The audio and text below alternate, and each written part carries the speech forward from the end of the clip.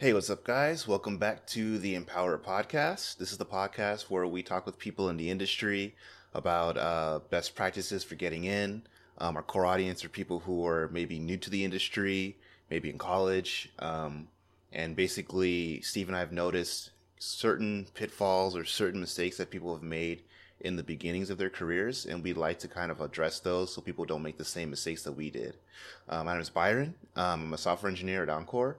And we also have Steve Meehan, who is a recruiter at Onward Play. And today we have a special guest, Chell Wong. Now, Chell's actually a professional composer, and this is really awesome for me. This was actually what I first wanted to do when I got into the industry, so I'm going to have a lot of questions for her when we get into this. Yeah, Chell, do you want to go ahead and introduce yourself and give a little bit of your background? Sure, yeah. So my name is Chell. I'm an award-winning composer. I worked on Kine and Only Cans. I'm currently writing music for Whisker Squadron and doing sound design for She Dreams Elsewhere. I also do, I guess, consulting and mentoring, and I help teach people how to have a successful freelance career in game audio. And I used to run Game Audio Boston, but this is like my last month, so I'm stepping down from that, and I need to find help for the charity album that I run every year. Awesome, awesome. And so we talked about this briefly before we started the podcast, but what's your background in music? How did you get started? And did you play a lot of games growing up? So I definitely played a lot of games growing up. I feel like a lot of the people that I used to play games with don't anymore, which is kind of a bummer. But I grew up playing a lot of games, and I still do. And as for music, I did some piano like when I was like in first grade and then fell off. But from fourth grade onward, I was pretty good at trombone, and I actually went to college at Ithaca to be a band teacher. Mm-hmm. And then I failed. So that led to some interesting turn of events where I kind of didn't know what I wanted to do for the first time since I was like 13. Because I was pretty sure I was going to do music, but I didn't know how. Mm-hmm. And I almost went to grad school for bass trombone performance, and then I found someone who needed video game music. So I had never really composed anything before that, but I asked them if I could just take a shot. And they had nothing to lose because they were just two people making a game for fun. Mm-hmm. And so they're like, sure. And then I just kept writing music for them. And then from there, I'm like, well, it's either that or go to grad school. And so I figured I'd double down and try and make it work. And here I am today. Awesome. And so kind of what was your experience on like those first games? Because I know for me personally, I've done some music for games as well in the past, and like everyone tells you, oh, use Fmod or use Wise, but then like how do you actually do it? So can you, like, what was your experience in the beginning, or what were some of the thoughts that you had when you first like had those first few gigs? So I've actually never used Fmod or Wise yet. I feel like those are really helpful for like much bigger projects, but the early projects I've done were like very small. The very first game I worked on, it never it never launched yet. I think they're still kind of tinkering around with it. But it was in like a pretty unusual engine, and I mostly just wrote music and then sent them the files, like the WAV files. And I also was trying to do sound design, and my sound design back then was like really garbage. Mm. I think that my composing actually was still, I had a pretty good ear for things, but I've learned a lot since then. And back in the day, because I came from a more classical background, I wrote everything in Finale, which I hate. Also, am I allowed to curse? Because I had to not curse in that moment. That's fine. Alright, I fucking hate Finale. So, I would just export the terrible Garritan instruments, and I later learned what a DAW was, which is a digital audio workstation where people do all of their audio work in. Mm-hmm. But I didn't even know what that was when I first started. And so I was just trawling in like the OC Remix forums because I didn't know where else to go. And they're like, what DAW do you use? I'm like, I don't know what that is. So yeah, that was like me in the early days. And then I learned that if I wanted to find work in the games industry, I needed to network. And because I'm in Boston, there are like 5 to 6 meetups every month, and I would basically go to all of them every time. And so for like 5 straight months of that, I finally found my first gig, which it's like in early access now. I think it's called Chibisu's Costume Combat. But my work on that's still not done. So just to give you an idea of like how game development can be sometimes. Mm-hmm. Do you have something we're about to say, something, Steve? Or yeah, I was gonna say, like, can you take us back into your journey into gaming? Because I know everybody has such an interesting background, and obviously you are a music enthusiast. Obviously, you're a game enthusiast. Can you tell us how you got, like, how did you figure out that you yourself wanted to marry both of these two worlds of gaming and music and turn it into a profession?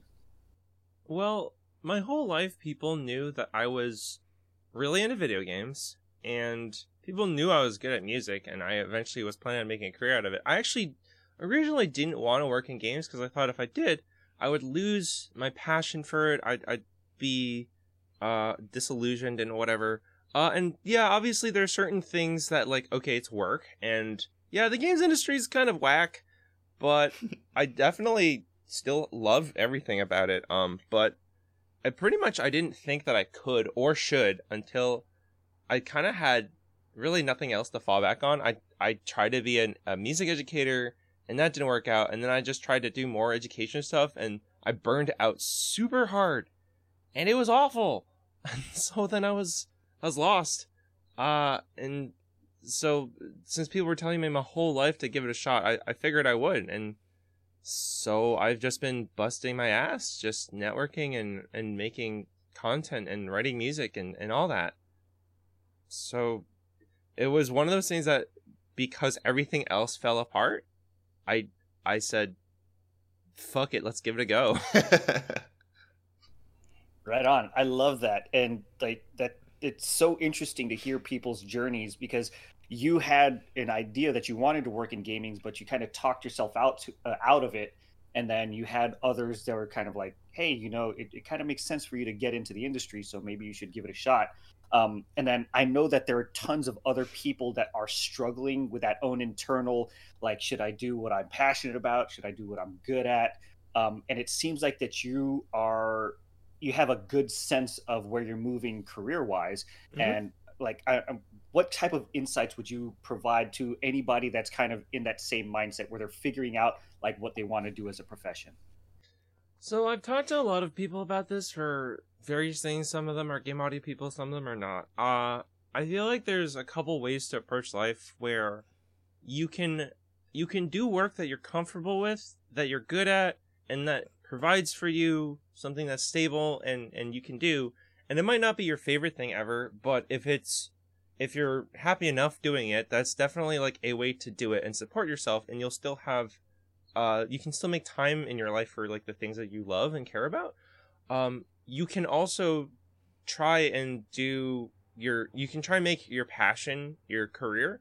And if your passion is something that's like game audio, you want to write music for video games, I love my job. I really do, but it's really hard work. It's really hard to get into. And I do honestly believe that it is possible to succeed, but you have to bust your ass to get your foot in the door, it feels like. And even once you get at least a little bit of work, it's definitely a climb to do game audio and make it sustainable. And a lot of people, basically everyone actually, has to have other jobs at the same time as game audio, and then at some point make game audio make enough money so that they can pivot to that being their main job and cut back on the side job, or what would then be the side job. So it's certainly possible. I definitely think it's a matter of like, what do you want in life? Because if you want something to be consistent, safe, easier, sometimes things like this, like game audio, it's not very consistent. There are very few in-house like jobs. There are very few non-contract jobs where you're actually just an employee. And if you're like a programmer, like programmers can make so much more money out of games than they do in games. And so what you're willing to like work on and have as that's really tricky, and that's up to you to decide for yourself. But if you want it bad enough, you can make it work. It's just you need to learn the business skills and be able to be self-sustaining and learn all of the soft skills necessary, and a lot of it is luck. It's a ton of luck. Understood. And like, can we kind of double click on some of those topics there? Like, I know you mentioned like you have to bust your ass in order to get into the industry, and you need to build skills like the soft skills and the technical skills. Like, what are some of those skills for people that are just like, I don't know what to do now? What are the actual like hard skills and soft skills that I need to learn? Like, what does that mean to you? So the hard skills are just like your audio stuff. Like you gotta learn how to. All right, so there's many things in game audio, but if you're a composer like me, you gotta learn how to write music. Theoretically mix it. Early days mastering it. Just a lot of stuff. A sense of orchestration. I'm gonna be honest, I never learned any of this. I didn't learn any of this. Not really, at least. I took like a very small songwriting class in high school, and that was so long ago, and very little of that I use. I mostly just go by intuition, and like I have theory knowledge because I was gonna be a band teacher, so I had to know a lot of this stuff and how instruments work. And so I have some stuff, but I actually don't even write with real instruments that much. I honestly just think that the more you do, the easier certain things will come, the more you learn, as long as you're willing to put the work into learning it. Like I learned sound design as I went and just searched a lot of YouTube videos, just a ton of them. But in my opinion, the more important thing is the soft skills, managing your finances, learning how to budget stuff, meeting people, just networking, not selling. I've seen my business cards on the floor. Like a lot of us have been there. And how to build relationships, being patient enough for those relationships to pay off, how to make people like you. Like I've done so much networking that I feel like to an extent I have in a sense studied making friends. I've learned how all these people from all sorts of walks of life, from different parts of the world, they're all different and they all have different ideas and they come from different things, and we're all passionate about games. But because everyone's so different, I've like kind of learned like how do I make friends with people, and I still am very much myself. I definitely am far from inauthentic, but I think the most important things are the technical side of the business things, like money and all of that freelancing business stuff, and the soft stuff like making friends and networking and getting yourself out there. And I actually have a lot of videos out there on my YouTube channel that are specifically designed to teach people like this, as well as my newsletter. Can you go into like what are some of the specifics that you talk about in the in your YouTube content, in your newsletter? Because I agree that networking is such a huge aspect. It's not just about the technical skills, but how do you get people to actually want to work with you? Can you take a deep dive in like, for the content that you created, how did you come about this stuff, and how are you approaching your material? I would say that a lot of stuff I've learned from like studying, and I've had a mentor. His name is Akash Thakar. He's great. Cool. But also he's great. And I have a lot of other friends who have put out great content, and I like to read all their takes and ideas on things. And since I do so much networking, like a lot of this is learned. A lot of this is stuff that I come up with, and I don't 100% agree with everyone or anyone for anything. But there's a lot of like really fantastic ideas and stuff. And my content might not be 100% useful for everyone, but I hope it's at least a good chunk helpful for a lot of people. But I've developed a lot of mentality and ideas through a stupid amount of networking. So I guess for me, because I'm such an extreme extrovert, and I just really love friendship, I just go out of my way to try and make friends with people. And I'm not going to be like best friends with everyone, but I try to have like a real connection with people, and how we connect on things. And also, I think it's really easy to fall into the trap that like when you meet someone, you want to get like this business connection like right away. life doesn't work that way, and friendships are not transactional. As I always tell people, 99% of the people I meet, I will never work with, and that's fine. People have been really great to me in many different ways, and I am really happy to be their friends, and I like to try and support them in my own way. So I would say that it's just about meeting people and being consistent and being someone in your community, whichever community that is. I always like to recommend starting at your local community. There's usually an online presence for it too.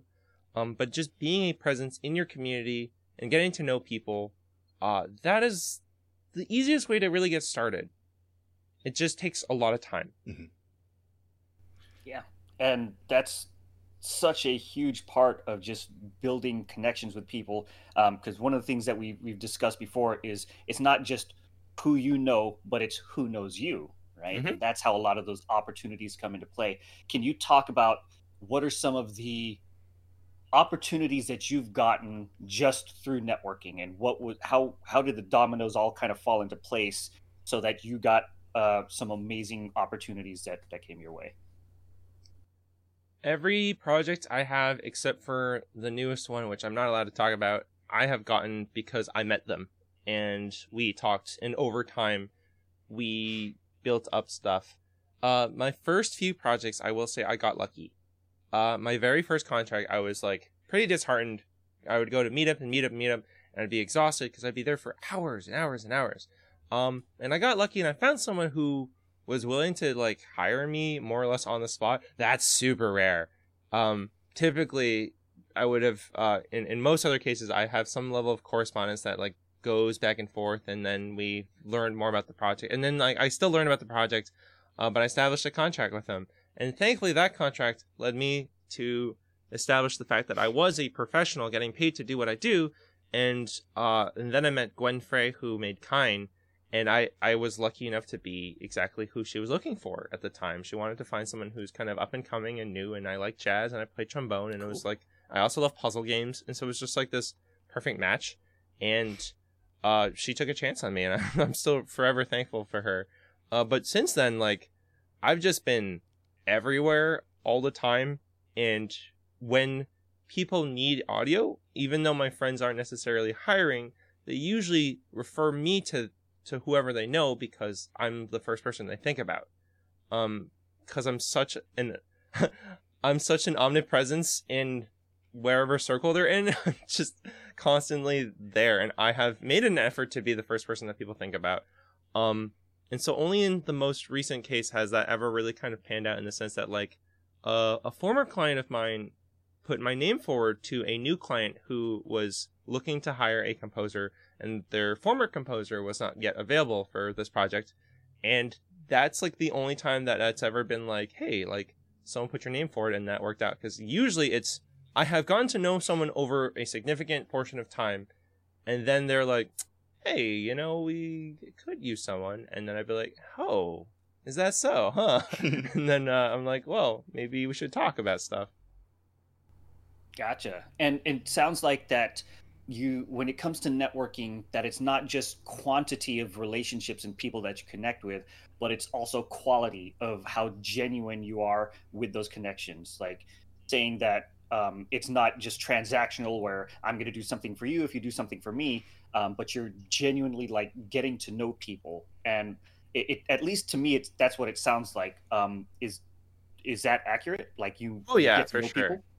Yeah, like the quantity of how I do so much networking, and there are some people that I see like very frequently, and I'm like not as close as with other people, and that's just maybe chemistry or whatever, or sometimes people are annoying or whatever. But I definitely like to think of myself as like, I'm homies with people. Yeah, I want to be friends with people, and then friends ask friends for favors and help and whatnot. And you know, I know someone who needs something. I'm like, oh, who's my first friend that I know that like, oh, you have like, I just had someone just tell me like, oh yeah, I'm trying to find like a job in rigging. I'm like, oh, if I ever meet someone that needs animation rigging, I could like put your name for it. And there were a lot of people like, oh, I'm trying to find community management. And like every time they were trying to, a job app came up, I would like tag them or send it to them or whatever. And I like actively go out of my way to try and support friends, because like I care about them. So yeah, it's not just like the whole like nice guy syndrome where you're just like, oh, you're nice to someone and then you like expect something in return. Like things don't work that way. I just want to be there for people, and should opportunities come this way, like I can shift into business mode and we can talk about stuff and the project and numbers and all that stuff. But like first and foremost, it's just I try and make friends. So sorry. Go ahead. Yeah. So I actually watched your video on networking. I thought it was pretty funny. I really enjoyed it. Can you kind of go into some of the don'ts or some of the things that maybe you shouldn't be doing when you're approaching someone for the first time? Because I found some of your examples to be pretty funny.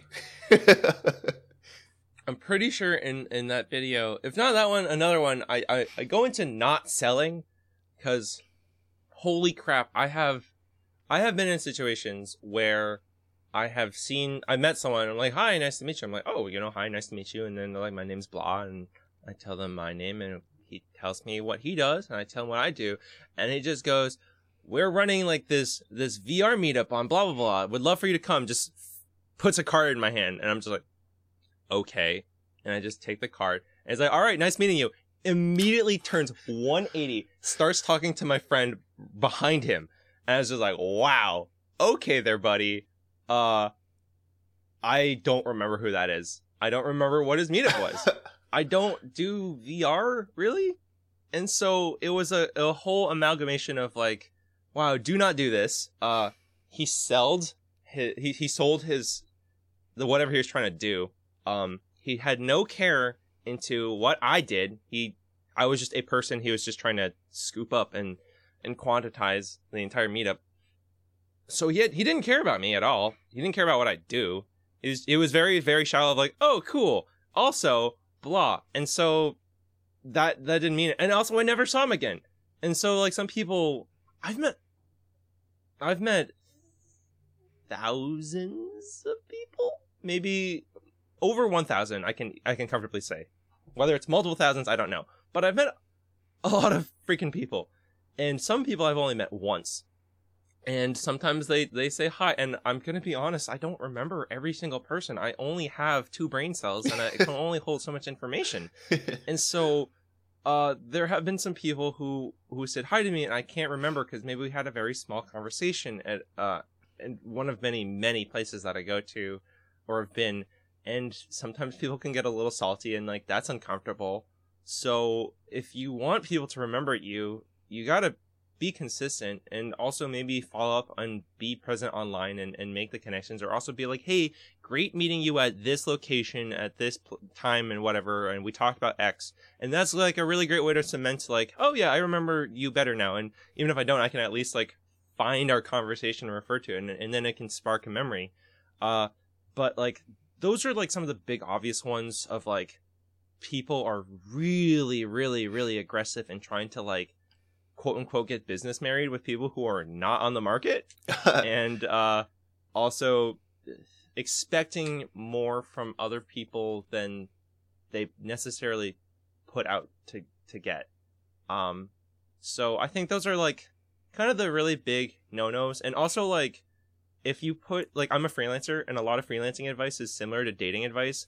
So like if you're a freelancer, you tend to know of like, hey, don't be that creepy guy, like, yeah, don't do these things. And if you think about it that way, you're like, oh yeah, that does kind of suck, doesn't it? So yeah, definitely. Yeah. I loved your example. I think it was a networking video where someone reached out to a developer you're working with saying, hey, do you need music? And you literally had a screenshot of the dude being like, what is this guy doing? You're literally in the credits for this, and you're still trying to see if they can do music for this game. There's so many people who do no research. Do your research. Oh my god, it's not that hard. Sometimes it is hard. I get it, but that one was easy. For a lot of cases, they're not. Oh man. Yeah, please do minimum amount of research of like try and find if X game has a composer before you ask them if they need a composer. And I do remember there was one person who emailed the developer and said, hi, blah, blah, blah, like the game. I do this specific, they're like, asking if they could do like a sung theme song, and they acknowledged that I was on the project, and they were like maybe something about getting connected to me, or if I need that, if he would be interested in helping. And that at least I can respect. I was like, okay, like you did the research, I'm on the project. I don't remember who it was, but like the client, like my client told me about it, and I don't necessarily know if I have any intentions of doing that, but I at least can respect that this is the idea that they have, and like this is why they thought they were a good fit for the project. So at least that I can understand, but some people just you just like pop out of the bushes like, hey, you need a composer, and like, no, who are you? Hello? Yeah, it's a pretty interesting kind of thing. Like, I do some music. I'm mostly a programmer now. And I remember at one point posting putting a post on Instagram of like a thing I was working on. And I specifically said that I wrote the music in it. And then someone reached out to me and said, hey, if you ever need music for this, let me know. And I was just like, yeah. Yeah. And I like understanding the networking aspect and how important it is to just to make these genuine connections. It sounds like you're a professional networker, and I know there are tons of like little tips and tricks that you use to help keep track of the conversations with people. Like, I know one of the tricks that I use is like if I meet somebody in person, I do my best to take a selfie with them so that I remember like a time and a place where we met, and I have some notes in my phone that's like, okay, we met at this meetup, and these are some of the things that we discussed. I'm sure you've picked up tons of tricks along the way. What are some things that you would advise for others to kind of keep track of the multitudes of people that you come across? So I like the selfie idea. It's not necessarily something I do, but if I do take a selfie with someone, then I must have had a good conversation with them, and I usually remember all the people in the selfies that I'm with. So I love business cards. I unironically love business cards, and I know that some people have like there's some baggage of like it being very like corporate or whatever the heck. But I want to collect people's business cards. A lot of people write notes of where they met and how, and so it's nice to have an amount of blank space. Sometimes people just have a completely blank backside. I have stuff on both sides, but I have enough white space that you can write stuff on. But I also digitize business cards, so I take a picture, and I use this app called Camcard, and I swear to goodness they should sponsor me because I shill for them so hard every time. And Camcard is like a human Pokedex where you just take pictures of people's business cards, and you can tag them as like, oh, here are programmers, and here are all the people I met at PAX East, and here are all the people that are from Sweden or whatever. If I really wanted to do a tag, I don't think I've met enough Swedish people. I usually just remember them. But the point is that that's a really helpful way of remembering. Following up with people, if you like a conversation enough, you follow up the next day and just be like, hi, it was great meeting you at this event, and we talked about this thing. Hope to see you around more, blah, blah, blah. Keep in touch. Something along the lines of that to establish like, a more connection, because certainly there are people that I've met, and there's so many things I do in a single day when I'm at a conference. At this point also, this is actually important too. Having a CRM or a client relationship manager for people who are legitimately possibly interested in work, or there's some sort of thing that you want to follow up on, keep track of who that is and also follow up still. And you put that in your database. Whatever, there are so many different client relationship managers, so Google it, I guess. But I use mine to keep track of like possible leads. Some of them are dead leads. Some of them have resulted in things. I also keep track of my old clients too, which is a really helpful way of like keeping business relationships. And just like once a year, if you want to, or like once every 6 months, sometimes just messaging an old client, just be like, hey, how's everything going? Like, hope you've been well. I see you're doing blah, blah, blah, blah. And just trying to keep cordial with people. But also, I guess, just me personally, since I've been doing this so long and so much, I've gotten to the point where, especially because of online networking, I don't have business cards to keep hold of. I am everywhere all the time to the point where maybe I need to slow down. But I think that partially it's other people's responsibilities to keep up with me if they want something from me. And again, if I think someone is particularly interesting, or I think that there's a possible chance of being in business with each other, I will certainly put them in my client relationship manager and keep a track of them, keep an eye on them, and sometimes things happen, sometimes things don't. But relationships are two ways. So keep the onus on yourself, but also if other people don't necessarily reciprocate, that's okay too. And you mentioned CRMs, and you mentioned different platforms. I know that I connected with you on LinkedIn. And what are the other platforms that you use for networking? Because there's so many of them out there. There's all types of social media. There's Discord. There's Facebook, Twitter, Instagram. Which ones do you use? I am on Twitter the most. I used to be on Facebook the most when I was younger. But Twitter is really easy, I think, possibly because I can just shitpost and my goal on Twitter was to be able to shitpost and not lose followers, and I think I've reached that goal now. But it's pretty easy because most people in game dev are connected through there. And it's nice to see how people talk and interact with each other. I just think that's easy because I can just say something stupid on the internet and it'll just go out there. I'm on Instagram, but Instagram takes a lot more work. Some people like that because it gatekeeps terrible people out. I personally think it just feels like everything is a lot more like rigid, and Instagram is like the most user hostile app I've ever used. It just doesn't want you to use it, or it only forces you to use it in one way, and it's annoying.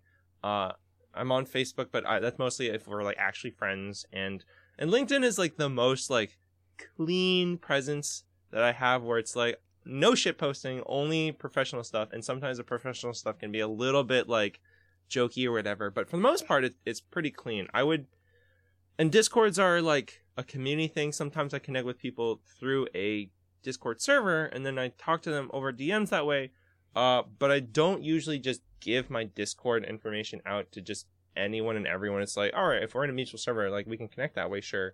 But like I'm personally just everywhere, but not everyone needs to be. I recommend at least focusing on like one, maybe two, and being open to others. But like some people hate LinkedIn, and that's fine. Some people love it, and that's fine.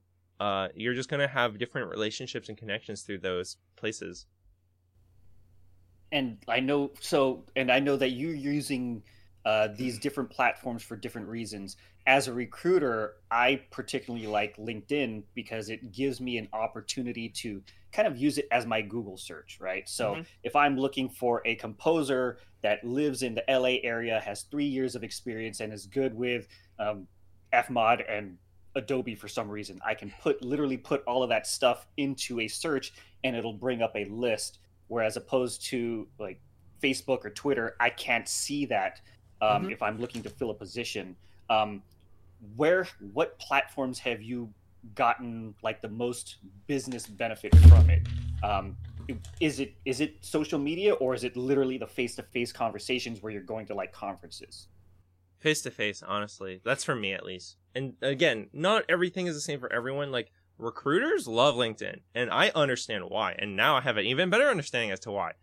I use LinkedIn as a way to keep in touch with people that I've met.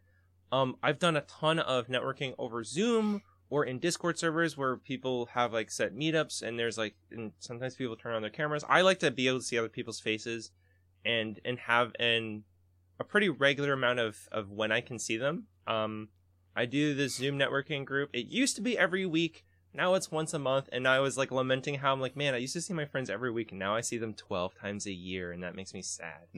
But just the sheer quality of the people I've met there, just because they're great, but also like they're very experienced, and there's a diverse group of people there, and how frequent I could do it. Besides that, though, like meeting people at PAX and trying to connect with people that maybe I've met on the internet that way, or at GDC, and just, or sometimes just some people I know are like very into planning, and they seek out specific people that they want to meet and connect with, and that's like really helpful. Especially, I'm trying to find a publisher, and I have a publisher meeting with someone. Sometimes I just wing it, and I'm just like, I'm gonna hang out in the gardens and just talk to whoever. Like, they seem cool. Random conversation strikes up. Who knows? Sometimes I keep in touch with people. There are people I met like once in person, and then I keep in touch with them online, and certainly a lot of people I have no memory of anything. Like, I have their card. I don't remember anything else. So I've kind of just done a lot of winging it with just the sheer amount of things and seeing where the dominoes fall in place because of how I've kind of just done a lot, and I've just done so much. So who actually sticks around is a whole thing. Mm-hmm. And I know that you mentioned like a lot of face-to-face meetups, and I'm sure that like that's an entire subject matter that we can go into. I know one of my tricks for meeting people at conferences is to go to like the hotels that are close to the convention centers, because that's where, you know, they're not working anymore. A lot of times they're just hanging out at the bar. When people are drinking, they tend to be a little more conversational, right? And the conversations tend to be a little more organic. When it comes to meeting people face to face, like what are some of the tips that you have just for other networkers out there? I would say it's easy to meet people when there's like a specific reason that people are meeting up. When I went to GDC for the first time, I did a ton of research in the free after parties and like the various meetups. I'm like, okay, game audio meetups. I'm going to go to those because I'm allowed to go to them. I'm expected to go to them in a sense. And like, I can talk to anyone there and it'll be normal and like, you know, that's expected. There are some after parties and you meet people and the environment is different. Like some people are there to literally party and it's loud and it's hard. I like gone to after parties. I talked to 2 people and I left and I'm like, wow, my ears hurt. And it's not that I don't like partying, but like it's different, you know? My vibe, I didn't learn this until later, is as you mentioned, like hanging out at a hotel bar and just talking to people and be like, hey, I recognize like a bunch of these people and they're talking to other people that I like maybe have seen before on the internet or whatever. That's like a nice chill way to meet people and just over meals, where sometimes, as my friend Chris says, he likes to Katamari people, where it'd be like, hey, we're all gonna get dinner, and the people be like, dinner, I'm hungry, and then you just kind of like, we're all rolling this way or moving this way, and then you just get a clump of people and you all just get food together and you just meet people that way. And I love getting dinner with friends too, so that's just something that I particularly like a lot as well. But yeah, if you want to meet a specific person, you can try and talk to, like, make a appointment, I guess, to try and meet them somewhere. If you're going to a conference and there are talks, you can talk to people like after the talk in line while you're waiting to like talk to the speaker or whatever. I used to find it hard to just talk to strangers, and I've gotten a ton of practice. Mm-hmm. But I think that at least with like your discipline, like for me, game audio meetups, that one is like one of the easiest places to be like, okay, I'm like super nervous and I don't know anything or I don't know anyone, but at least you know that everyone there is game audio and you can get to know people. And usually if you keep going to game audio meetups, you'll see a lot of the same familiar faces mm-hmm. again. And something that you touched on a little bit is being uncomfortable kind of getting to know people. I know there's a certain amount of kind of courage that you have to draw up in order to just have, like, be able to have a conversation with somebody. For me, it was definitely a learned experience for me being an introvert. Can you go over some of the, like, how were you able to overcome some of those roadblocks, some of those those limiting mindsets that you had before? Like, how were you able to step out of that comfort zone? I think the scariest ones are always the beginning. Going to a new thing for the first time is scary. My first ever meetup was terrifying. I got lost. I found parking somewhere far away. I got lost trying to get there. My GPS was not cooperating with me, and I was cold, and I showed up late, and I was just like awkwardly like skulking into the room.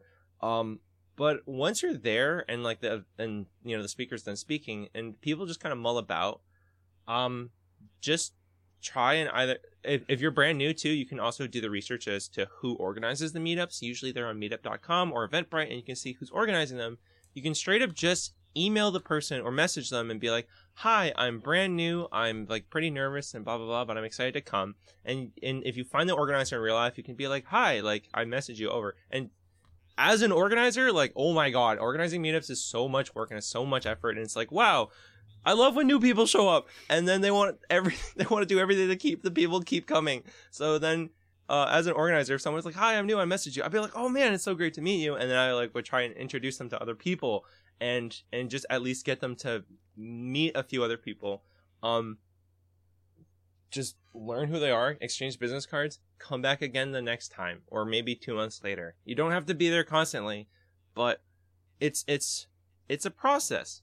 And the hardest part of things is starting them or ending them. And in this case, there's never really an end to like networking. I'm never going to be like, I'm done. Mhm. Finishing projects, though, that's another thing. But it's, I just start small. Just talk to 1 or 2 people if you need to, and then you say hi to them the next time, and you talk to 1 or 2 new people the next time. And I did that every month.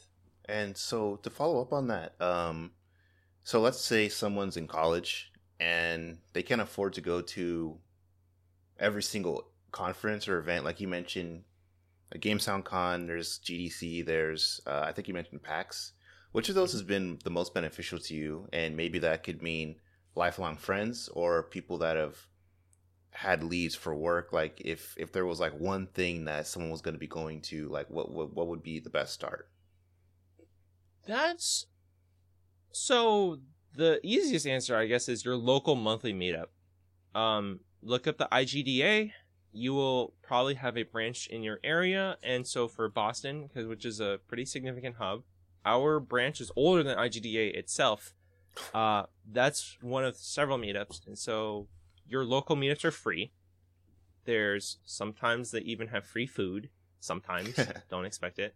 And so those are pretty constant. And again, to try and make a regular habit of going, I remember there's some student friends of mine who went to a college. That college closed down. But before those students graduated, they were like super with it. I met them when they were freshmen, and they were pretty regular at coming to meetups pretty consistently, maybe every other month or so. And they got published, and they had a game that got published, and I'm so proud of them. And they were with it since like day one.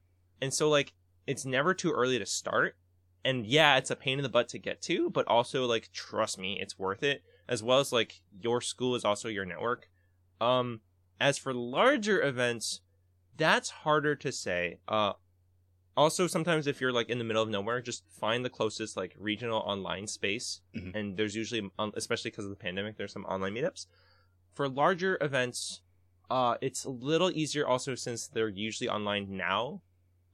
But me personally, GDC was, because it's like a week long, and I'm my ridiculous self, I would spend such a high density of that time meeting people.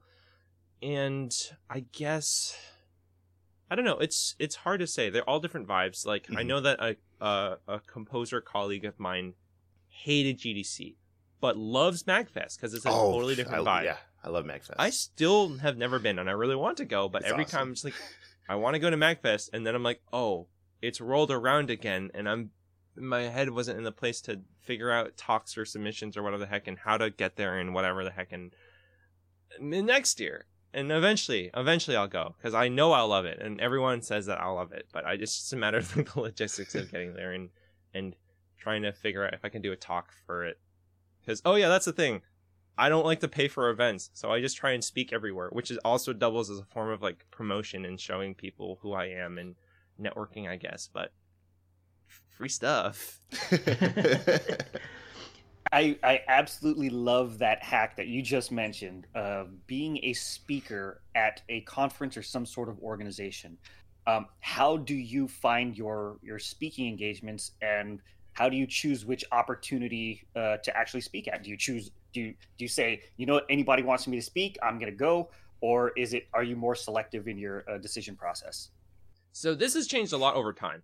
In the beginning, oh my God, everyone in the beginning, it feels like they don't have anything to add. They don't know what to say. Everyone already knows everything. They're not an expert enough to say anything, and therefore like they don't have, they're not qualified enough. And so my very first talk, I did a micro talk at Game Audio Boston, which I have later started to co-organize, and now I'm actually stepping down from after a couple of years of doing it. But my first micro talk was about like good UI sound or something like that, and then my second talk ever was about like chiptune, which I also don't do really. And so I just like gave it a shot, and again, monthly organizers are constantly trying to find speakers, so just go for it. You are already more of an expert than the people who don't do what you do. Like, as a game audio person, I am more of a game audio expert than anyone that's not in game audio.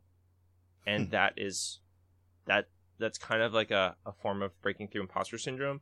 After that, I started to try and do other events that weren't game audio and speak about things that I at least cared a lot about, even if I wasn't necessarily the most knowledgeable. But I'm like, here are things in other games that I've noticed and like how they have effect on stuff. And so I talked about Grant Kirkhope and how his musical composition styles of changing in layers, that has been a huge influence on me personally, but also like the effects on that and how they kind of show the change in the world.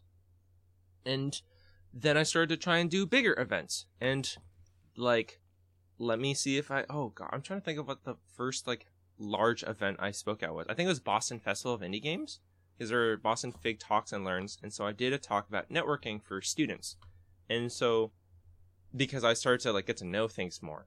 And that started to evolve more and more. And then it got to the point where like, oh, people now need someone to speak on their panel. And I love to talk and I network. And so therefore a lot of people were like, hey, let's ask Chell. Or I sometimes just be like, hey, does anyone need a speaker for their panel about stuff? Because I like can know certain things. That thankfully is a little bit easier for me. And also, I definitely can add some flavor to the diversity of some panels if that is necessary. Usually the panels that I'm on are actually already pretty diverse in of themselves. Mm-hmm. And if you're new and you feel like you're still not qualified, you can run your own panel and be a moderator and get like 3 to 5 other people to like talk about a certain thing. And you can just ask them questions. And if you do all the heavy lifting, my God, the speakers will love you. All the panelists will love you. Oh my goodness. It's so much work to do a panel sometimes. And if you're a moderator, which I've done once, like, wow, everyone will love you for doing all the heavy lifting. I've now gotten to the point, and this is a pretty recent development, where people have asked me, and I've like been kind of like, hey, you want to do this talk? And be like, yeah, maybe. And I'm like, I'm putting your name down. I'm like, wow, okay. And then I did all this work, and I don't necessarily know if it was worth it. And so I'm actually starting to slow down, where I'm like, do you pay your speakers? And if the answer is no, and the work is more than it's worth, then I have to politely decline and be like, I'm sorry, at this moment I'm not really able to take on non-paying speaking engagements, or maybe it's for a larger conference and I plan on like going, but I definitely don't want to pay. And sometimes the conference's ticket cost is worth doing the talk. For me nowadays, it has become less so, depending on the conference and whatnot. There are many factors, but now, because I've done so much speaking over the course of several years, and I've done mentorships and even consulting, I am now allowed to be a little bit choosier with where and how I speak and how much time I put into things, especially if they pay me. Awesome. And like, it sounds like your evolution as a speaker you've taken great strides in that. And I'm curious, is this all stuff that you've learned on your own? Or did you have a mentor, like another professional speaker, that's been guiding you during this process? I mean, I have a mentor who taught me about all like the freelancing and business stuff, and then I've also kind of adapted a lot of that advice to my own. But for speaking, I'm a rambler.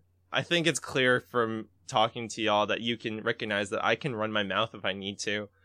I have a lot of things to say. I think one thing that I've learned also just being on panels is trying to be cognizant of not taking up too much space. That's something that I definitely used to do in like my past life of, just talking over other people. And so I'm trying to be more cognizant of that. And so I guess with speaking, no, there's never really been a mentor. If you want to, you can definitely take some amount of practice into talking.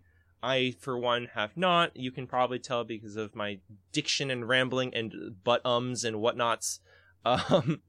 So I personally have just always been myself, and this is something for me. But if you're a lot more introverted or a lot quieter or whatnot, it's definitely, it can definitely be a lot more challenging. So starting small with a micro talk, and then getting to a half-hour talk, full-hour talks are exhausting. Oh my goodness. So yeah, and then also podcasts, because at least with podcasts, they're usually a lot less stressful than like I am going to a conference and presenting my expertise to all of my colleagues who are there and paid lots of money to see me. Yeah. So yeah, that's where I've, I guess, gone to. It's just constantly changing and growing, and I've formed a lot of opinions through my time. Awesome. And then another thing that you mentioned is that just not only doing the podcast itself, but also going out and making videos. Can you talk about your journey? Like, one of the things that really stuck out to me is that you're actively looking to help other people that want to get into the industry. I'm guessing there's a backstory to that. Like, what made you actually venture out to creating your own channels and wanting to put things out there? So I guess, like, me wanting to help other people, I think that's just kind of who I am, but also the fact that I've been helped by a lot of great people, and I know how hard it is. I know how freaking hard it is. I've been on the beat for a long, not that long, relatively speaking. It's like close to half a decade at this point, but like, it doesn't feel like that long, but I've been a very high density in that time. So I know how hard it can be. With making a YouTube channel, I don't really know when it started. I think I put some of my music on there, and then at some point I wanted to make some videos because I thought it could be helpful and it could be a good way to promote myself, but also like a lot of people have asked me about networking, and man, it's really convenient to just be able to send them a link to a video instead of saying the same things every single time. And so I figure out ways that I can help people because I have a lot of ideas and things in my head. And then putting it into an organized video, and then having several videos like how to break into the industry, and then like the next step of that, and I'm making a video now actually that's I've been working on called How to Promote Yourself, and how to teach people to do self-promotion and get in the headspace of doing that, and being able to talk about themselves in ways that they can brag about themselves without feeling like a slime ball. So that's my current project that I'm going to try and upload next week, I think. I don't know, it's hard to say, but it's just a thing. I wrote articles, I put it on my website. I don't know if anyone ever read any of them. That was my old website, and I've been writing new things for a newsletter, and then I think at some point I'm going to try and import all of the newsletter articles that I wrote into like a article tab on my website, and have those there so that people can regularly access them. But that's a later thing. Everything has always been step by step, and it can be hard to acknowledge how long I've been doing certain things and how much trial and error I've gone through to get to where I am now.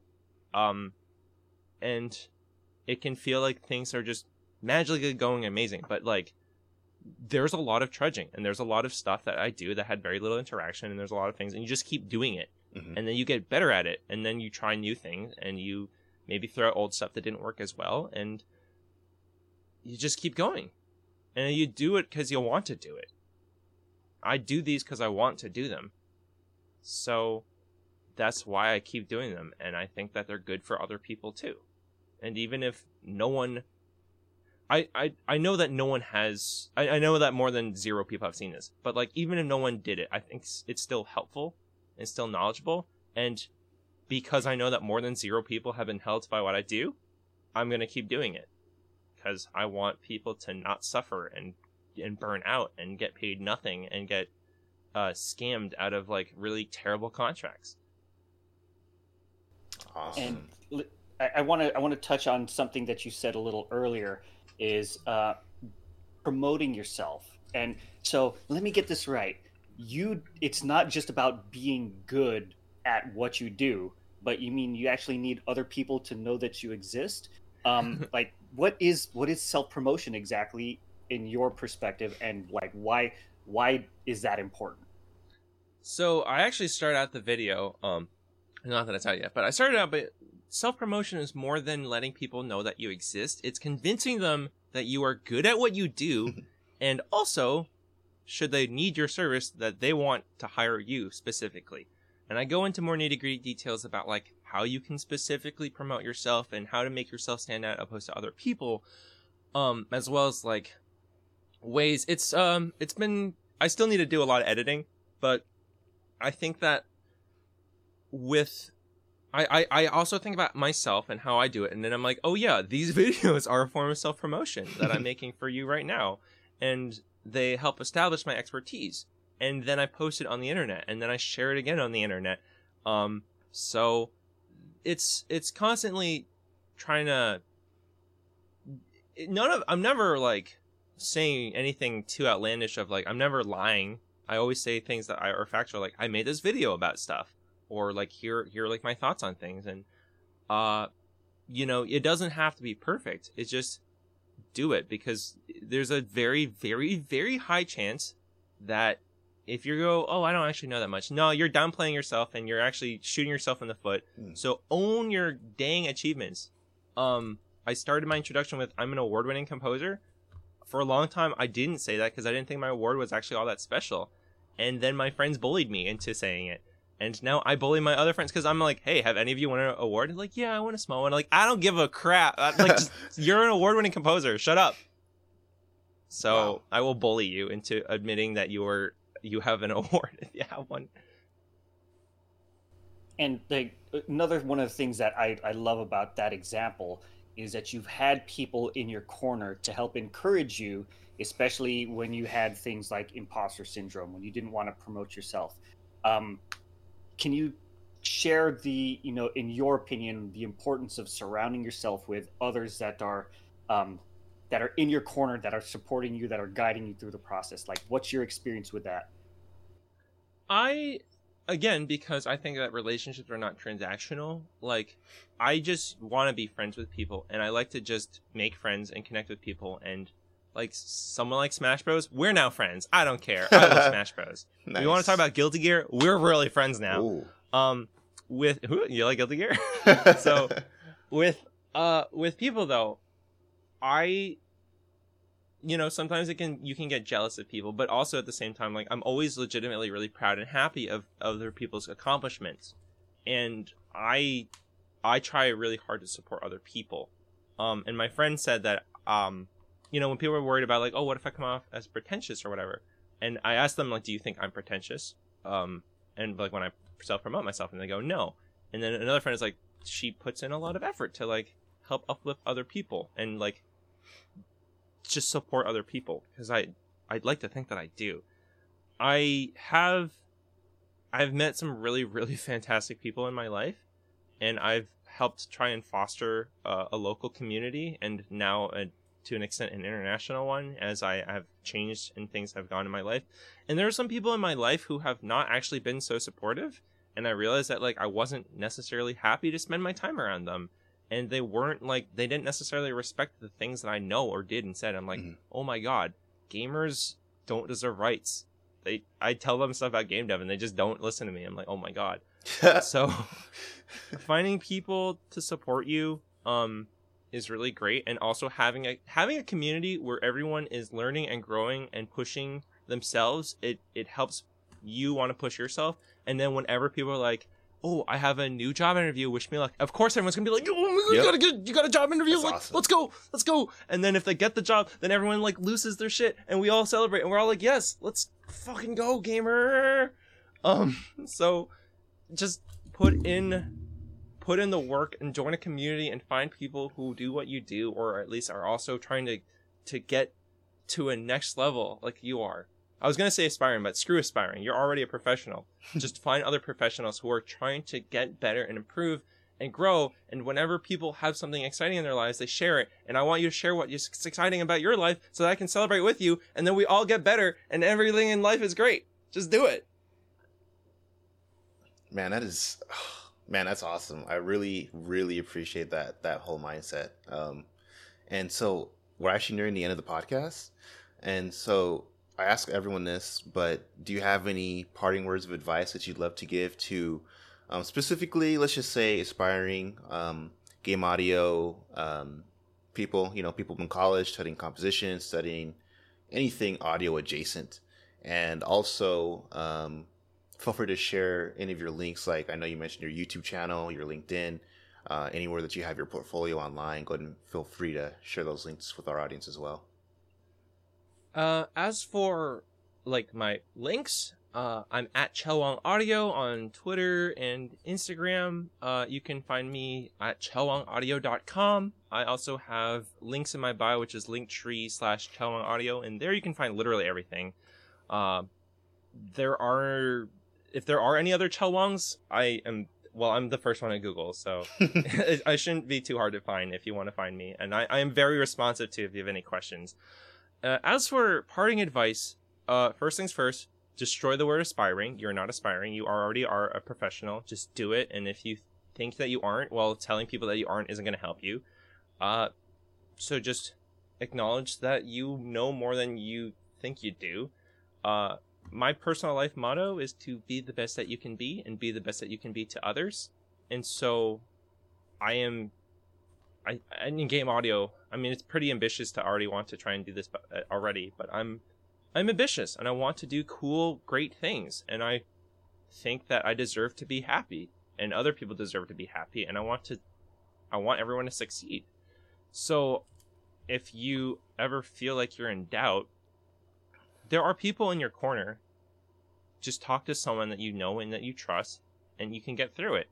And know that being there for other people is, I think, the most important thing in my life nowadays. I used to think that I really treasured my time playing games, but more than anything now, I treasure my time with people. And I have the people in my life while I have them now, and I know that not everyone is going to be in my life forever, and I know that all things are impermanent, and so I embrace the things that make me really happy now. And I will always be grateful for all the things in my past that made me happy, and I will always be looking forward to the things in the future that make me happy. And I hope that whatever is making you happy is what you do and who you surround yourself with, and that you keep pursuing that happiness and spreading it around. Awesome. That's great. I appreciate thanks so much for agreeing to speak on the podcast. And that concludes this episode of the Empower It podcast. You guys can reach us you guys can actually watch this episode on Twitch. We keep it uploaded for about a week. And in a few weeks, we'll have this uploaded to YouTube as well. So make sure you stay tuned on there. We're on YouTube at Empower It Podcast, as well as we're on all the podcasting platforms, Spotify, Google Podcasts, iTunes, stuff like that. So yeah. Well, and as well as like TikTok, Instagram, Twitter. We're basically everywhere. So yeah. If you guys have the chance, make sure to follow us. And again, thanks for agreeing to come on. And we'll see you guys on the next episode. Bye. Thanks so much for having me. Thank you.